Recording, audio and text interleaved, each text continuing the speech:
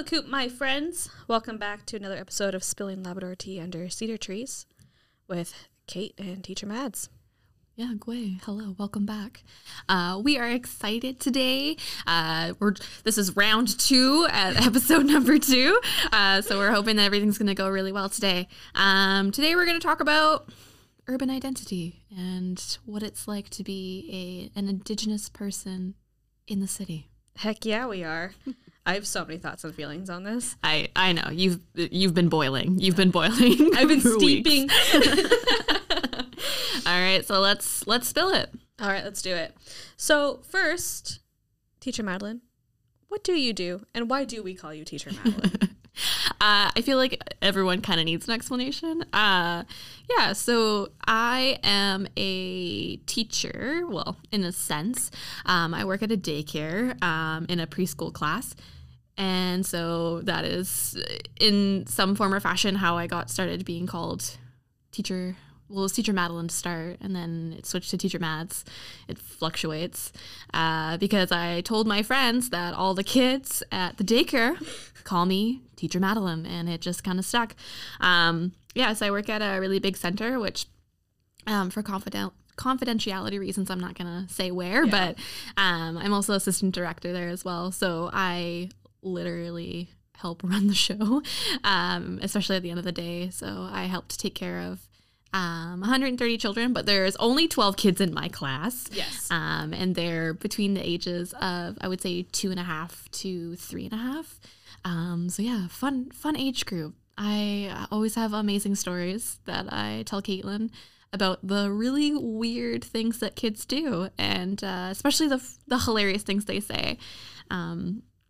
I love my job, and I think that obviously educating our children is very, very important. I have a strong belief that they are very much our future, and it is important to nurture, love, and support them from the very beginning to ensure that they are healthy and happy individuals later in life. I'm really happy with this route, but I am planning to further my education and hopefully one day become a psychologist and focus on children. Yes, and also you will be a really big teacher soon because you're going to be done your ECE. Yeah. I am currently taking courses to get my actual certification. Right now I'm just an early childhood educator assistant, but I will soon be a full-on ECE. Yeah, you will. Which is super awesome. All right, Kate. What do you do? Give us a list of what you do. Well, I have slight ADHD, so this will explain why I wear so many hats. Currently, I'm also in school full-time at Royal Roads University in the Justice Studies program.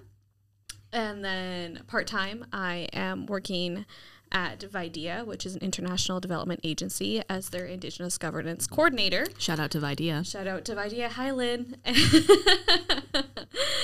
And goodness, what else do I do?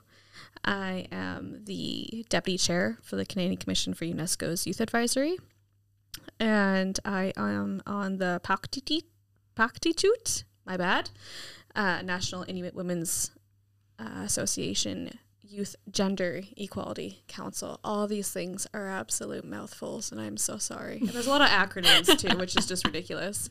Everyone loves an acronym. Except for some of our friends, when I start speaking in just letters, they just stare at me, and I'm like, I'm so sorry. Nobody likes algebra, all right? I know. Goodness, what else have I done or do? I do speaking engagements once in a while. Mm-hmm. Mm-hmm. I almost forgot some of my jobs. Right? I need to pull up my resume real quick.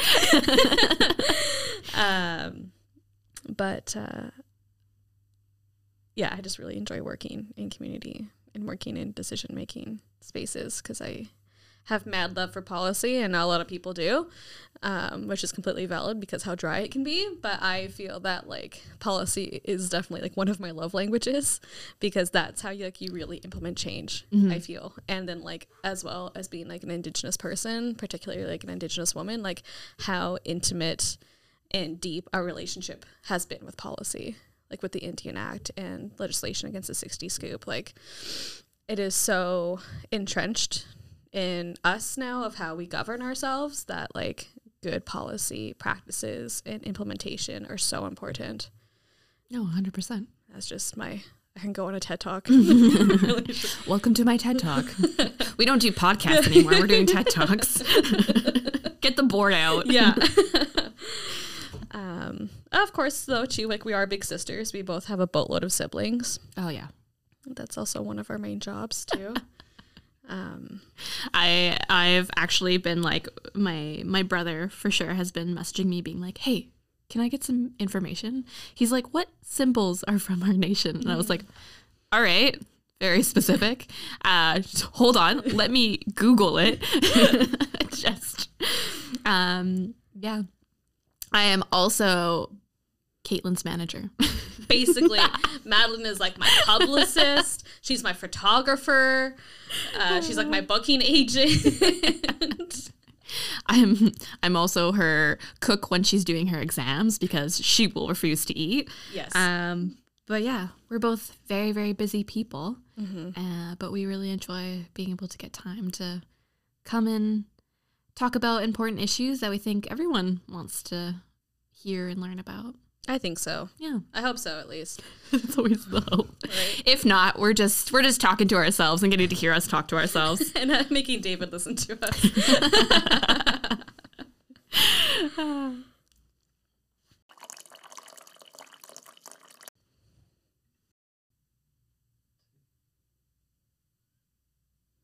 Okay, so often you and I have this conversation about what it's like to live outside of our homelands. Yeah.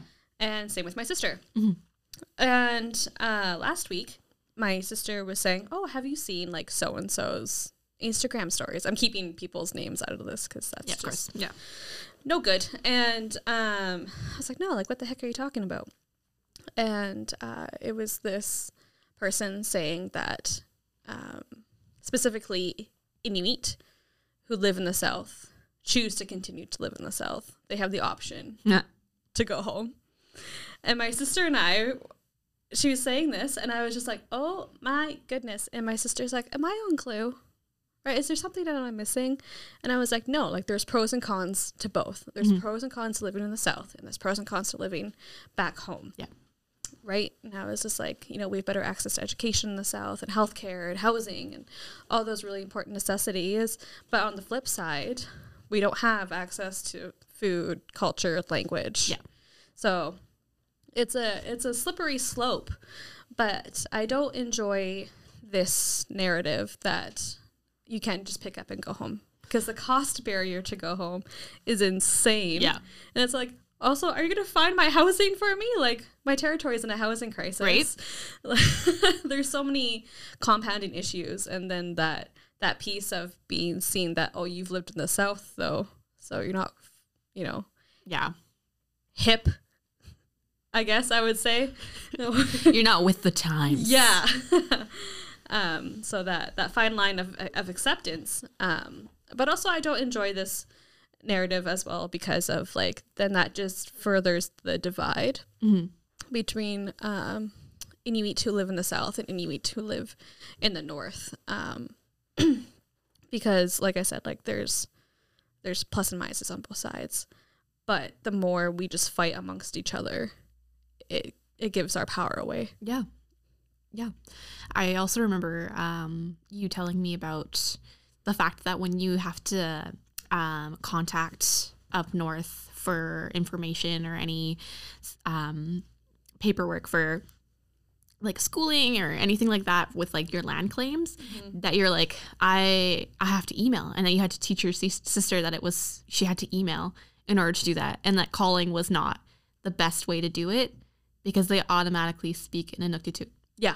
And then they kind of have a snippy, I guess, attitude towards you when you're like, I don't understand, sorry. Like and it's not your fault. Like 110%, like it's not your fault because you weren't fortunate enough to be able to grow up in your community, so you weren't exposed to the language. You're learning it on your own right now. And so it seems unfair for people to take that tone with you even though you have just as much right to have the access to the things that you're trying to access. Right, the things I'm entitled to. Yeah. And it's just like, you know, like just because there's a portion of us, there's a lot of Inuit who live in the South in various provinces, right?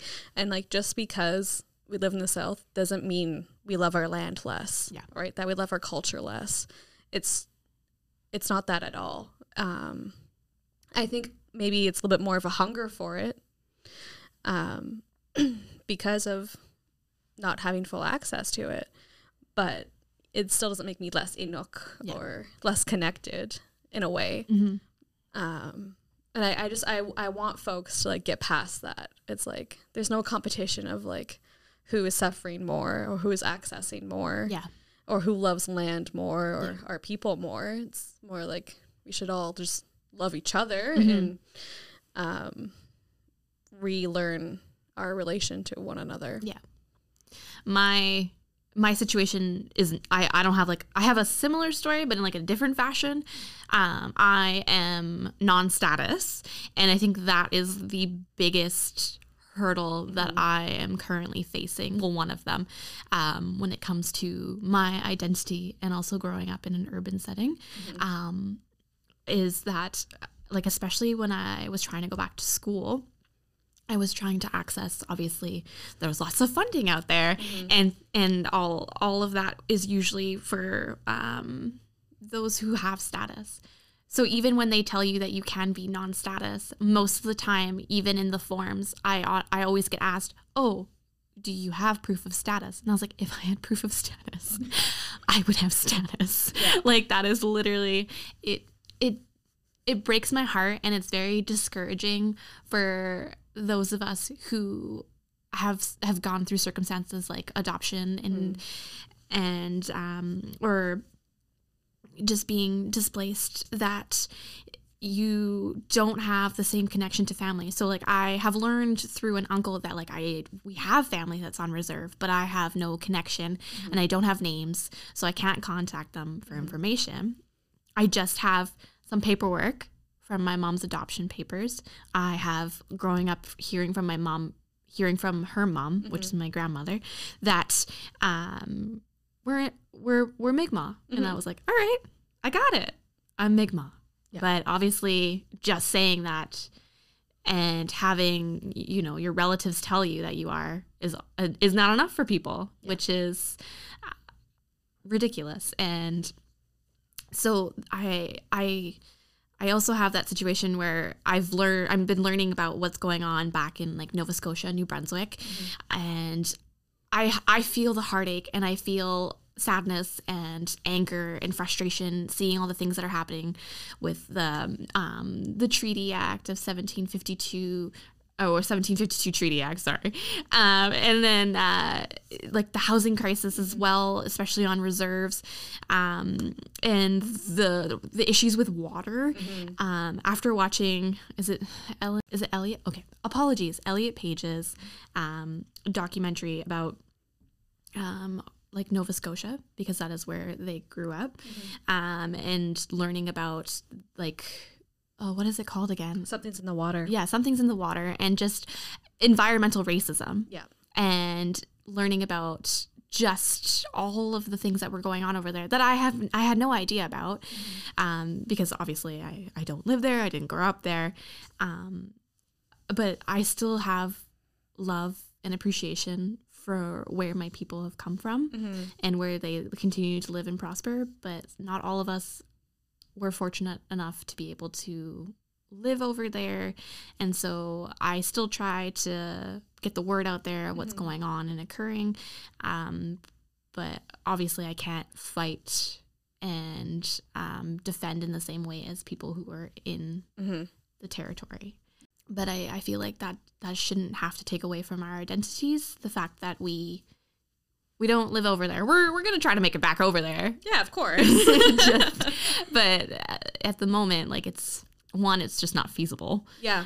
For either of us to be able to move.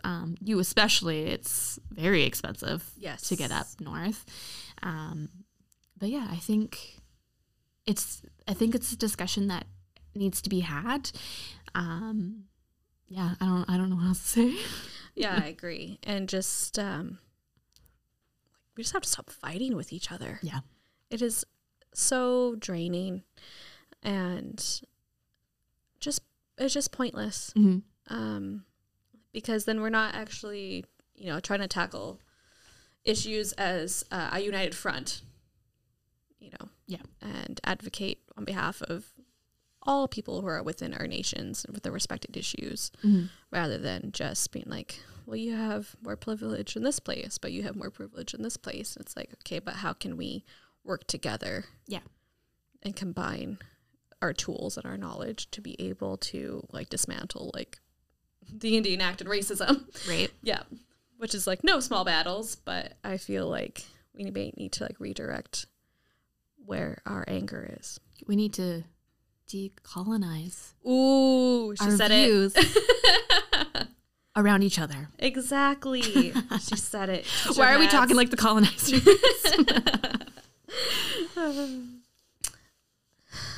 Yeah, it's just tough. Do you have any really impactful memories of having to negotiate yourself in the space when it comes to being in urban Native spaces? I have probably a bunch. I think the first one that comes to mind is probably Camosun, surprisingly. There was some pros and cons to it. When we were in the Indigenous Studies program at Camosun, it was a mixed group.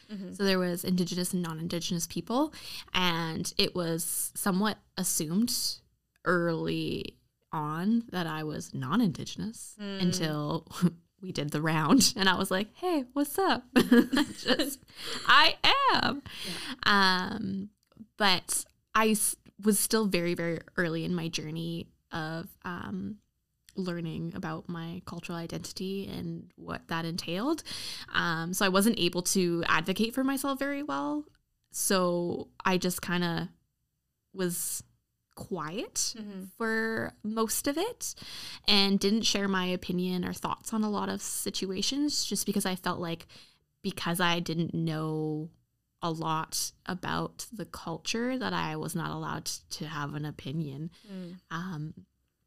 And I think the worst part was, again, circling back to status and non-status, there was some funds available, and it was through, what was it through again? Anyways, doesn't matter. But the school, so the Indigenous advisors tried to advocate for me on my behalf, because they were the group that was providing these funds wanted proof. And they're like, the fact that, this was when I was in IFS, the fact that I was accepted into a program that was only allowed Indigenous students into it, they were like, is that not enough? Right? They're like, the fact that we've been like, yeah, no, she is, like, that's not enough, and that's not enough proof for you that she is Indigenous. And they're like, no, like, we need a status card, and or like a number. And I was like, thanks a lot. So something that I was very, very eligible for, I was not allowed to apply for it. And obviously, like, the gentleman who was trying to promote it was very, very sorry for me. But yeah, that was, I think, the one that hurt the most. Yeah. I mean, there was some stuff from high school, but it's high school's kids, so it's not the same vibe. But yeah, and then obviously I am a white passing individual, so going into certain areas like friendship centers and things like that, I always get weird looks. Obviously, over time, and people being educated, it's not the same as what it was early, I would say even a couple years ago. So it's much better now, where I feel I think it's because I feel that I identify much stronger now, and I feel more I guess, resilient in being like, no, like this is who I am. Yeah. And you don't get to take that away from me. Yeah. That I don't think people look at me the same way anymore, because I just like walk in with my head held high and I'm like, no, like I am Indigenous. You don't get to tell me I'm not. Yeah. So I think I've evolved. I have evolved. I am a Pokemon. Oh yeah. I am a Pokemon. What about you? Oh goodness. In the previous talk that I just did prior to us coming in to do our podcast, I spoke about one of like my earliest memories. My mom always made sure that like I knew that I was Inuk no matter what, right? And I remember going to elementary school, and I must have been in either like kindergarten, and they would take all these like precious little Native kids, me being one of them, like haul them up to like the third floor to have like circle time and all that good stuff. And I remember looking around and like seeing other kids getting to color like longhouses and totem poles, and I look at my coloring sheet. My coloring sheet's different. It's igloos and Inukshuks, and I was like, I don't know how kids are supposed to color snow and rock. White crayons don't work. No, right? It's sad. And then realizing that like, oh, like I'm different. I'm not like the kids that I'm sitting with. Mm-hmm. Our pictures aren't the same. And going into like social studies classes, and then teachers always being like, oh, like, is there any like Native kids here? And I always put my hand up, and they'd ask like, oh, like, where are you from? And I'm like, oh, no, like I'm Inuit. And like even like not even like learning how to properly like identify myself as like an Inuk, right? And teachers would just like look at me like friggin' stunned, and I was like, I don't know. Why are you looking at me like that? Which was really hard. And then I felt the same way in college too, of being like, oh, like I'm Inuk, and then also having like a lot of curriculum not reflect the northern experience of colonization or any kind of Inuit like representation. That's just like was non-existent. No. So like not being able to see yourself in the academia made it even harder to like be able to connect or like explain your culture or even learn about your own culture or feel like less of an outsider. Yeah. Which was super frustrating. And then going into and then like learning who my family is and stuff like that, and like similar to you of being like, no, like this is who I am, this is where I come from, like you can't take that away from me. No. Right. And you don't get to pick and choose how Inuk I am or what it means to be Inuk. And I hate to break it to folks that not all Indigenous people look the same. What? This whole time? Outrage. Right? We're not meant to look the same. Because often I have gotten like, oh, like you don't look Inuk. And I'd be like, you tell me what an Inuk person's supposed to look like in 2021. Right? But you dig that hole, buddy. Yeah, right? Or it's like, oh, then people look, oh, well, you do look like an Eastern Inuit person. And I was like, oh, okay, thanks.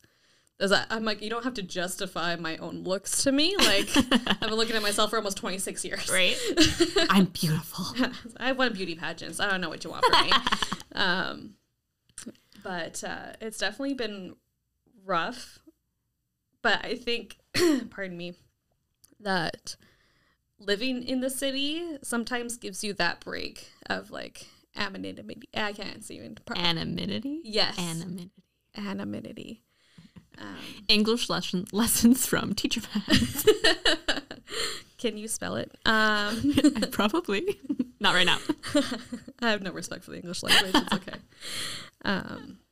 Gives you that break, right? Of always having to be like on like the defense and things like that. Yeah. You can just kind of like, we live in the downtown, so we can just kind of shut off our brains once in a while and listen to the sounds of the police. Basically, because we live right beside the police station. Unfortunately. But I think it's interesting though too, like watching on social media, like the evolution of the urban Native identity, and also when it comes to style. Yeah. Tell me a little bit about it. Okay. Dazzle me. Dazzle you? Well, I think that at least what I've seen, I have a few friends who live in the Toronto area who are very fashionable Inuk women, and just like I think urban natives, like we dress edgier. That might be controversial that I just said, but like we mix and match to like right now, like you're wearing like cut jeans and like a political shirt and braids. I like to wear this to work to really make the parents uncomfortable. Right? Like, I think it's interesting of like how our identity is incorporated with where we're living, and then it's reflected in our clothing choices. And our earrings and necklace. What do you want to call those? Accessories. There we go. Words. I think we also do it with our accessories as well, because especially for me, with my job, I have to wear a scrub set for work. So I can't wear, other than when I do tours on the weekend, I can't wear my own clothing. I have to wear the uniform for work. So the only way that I'm able to express myself and my culture is through my accessories, which is usually just earrings, because children rip necklaces. So it's just not an option. Yeah. But the earrings are usually like, able to say like gentle and things like that. So, and then not only that, but like it starts a conversation at work as well. I am the only Indigenous person that I know of currently that works at my specific center. And as far as I know, there's not really any Indigenous children as well. So this is the only way that a lot of people are exposed in some sense, because I work at such a high-end daycare that they don't have the same interaction with those of us in community as other regular people might.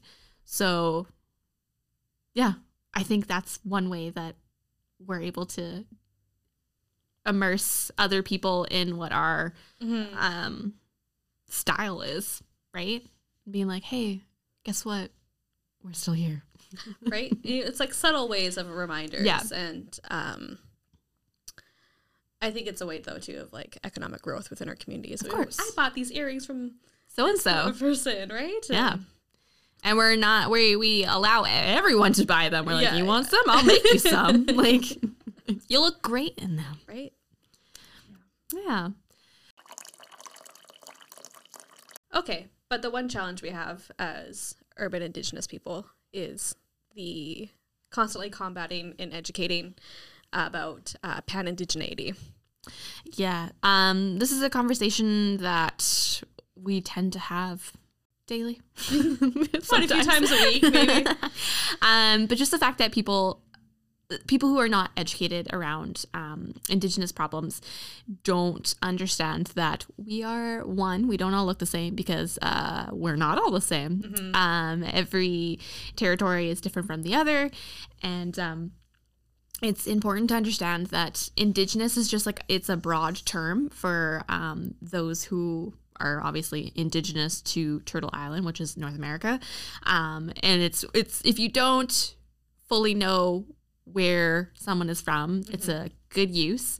But you shouldn't refer to everybody as Native or First Nations, because not everybody is. Inuit and Métis are separate from First Nations. And honestly, the thing that I was trying to teach people is, if you're able to learn where and what nation people are from, it's always best and most respectful to try to use that when speaking about them. Yeah. If not, Indigenous is a very good default. Yeah, it's more respectful. It makes you more invested in the relationship, I find, if you properly know where your friends or family are from, the territory that they're from, their nation they're a part of. It deepens the connection and the respect. I know that for myself, there was a really long period of time, what I was speaking to earlier, where I would just say that like I'm Native and leave it at that. But like Inuk is so specific to where I am from, the territories that I am from. Yeah. And a lot of Inuit, we don't use Native. No. Right? Because it's different. I am Inuk. Yeah. Of course, sometimes, I'm speaking just for myself, I get lazy. I get lazy. And that's not always good either. No. It's something I'm definitely working on.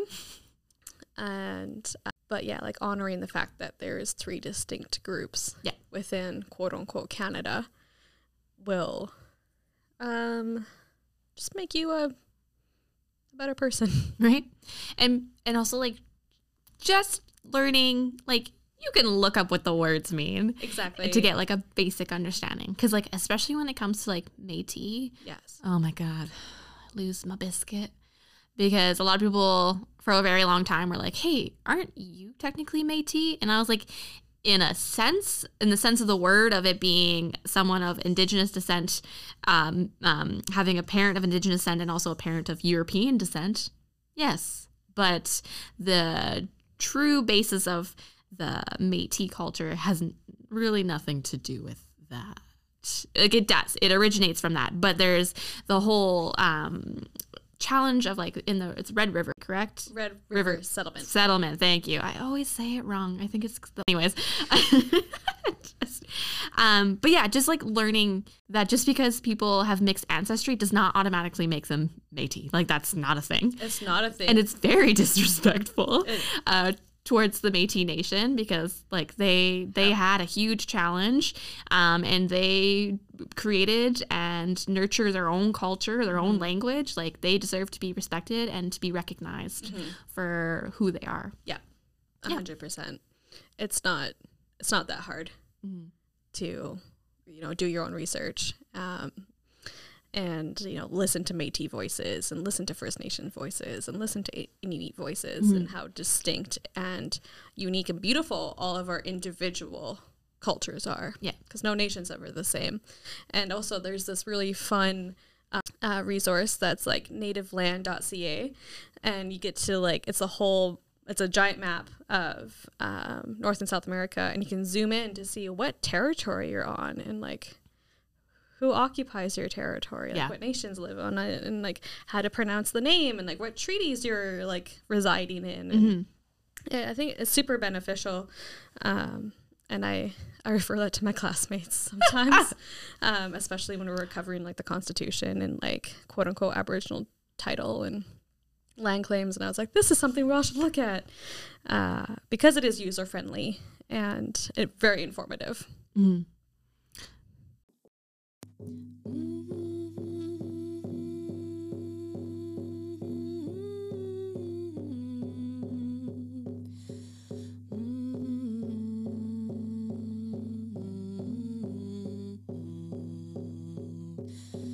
The story is by Shirley Gidju Gawai. Here I stood in the still of night with moccasins on my feet. From all around came voices singing and chanting stories of long ago. Slowly I walked towards the field in my moccasins' feet. As I came closer, I could see the elders of my ancestors. Silently I stood and listened, then a sense of peace came over me from the top of my head to the bottom of my moccasin feet. A gentle man he was. His voice was like that of a soft breeze. What is that you seek, my child? I looked at him, not knowing what it was that I should say. Old man of my ancestors, I wish to sit and listen to your stories of yesterday. I wish to know of the old Mi'kmaq ways. He turned, then walked towards the others and spoke to them in a language I could not understand. I could feel my heart beating, but soon realized that it was not my heart, but the beating of the drums. The old man returned to where I stood. Sitting on the ground, he gestured for me to do the same. With tears in his eyes, he began to speak. It is not possible, my child, to join our songs and chants that speak of life. I looked deep into his eyes, wanting to ask why, yet the words would not pass my lips. The old man held my hand onto his and began with this. You say that you are of native blood, yet you cannot speak the language of your fathers. You do not know of how we lived. You do not understand the ways of the earth or what it can do for you. I held my head high and said that I am of Indian descent. Why do you say that I am not? He showed no bitterness for my angry words, only kindness as he began to speak once again. My child, listen and listen well. If you can do what I ask, then and only then can you sit and join our songs and chants. Can you tell what the wind is saying to us? Can you see the animals hiding in the forest? Have you listened to the running water? What did it say of the creatures that live within? Can you say which way the deer have gone? When you look upon the stars, can you find your way in the dark of night? Can you say what kind of day we shall have? Will it be dry or will the rains come? What will the winter months hold for us? Will we have to gather more food and fuel for those long, cold days ahead? Can you put your ear to the ground and say what you have heard? With that, he stood and helped me to my feet. Go back to where you have come, my child, and remember what I have said. My heart was heavy. I felt so sad. for I could not do any of what he had asked. The sound of the drums began to fade as I walked towards from where I came. Tears filled my eyes as I bent my head and realized that I no longer wore moccasins on my feet. Okay, my friends, thank you for listening, and you can follow us on Instagram at Spilling Labrador Tea Under Cedar Trees. And you can find us on all major podcast platforms at Spilling Labrador Tea Under Cedar Trees. See you later. Namultus.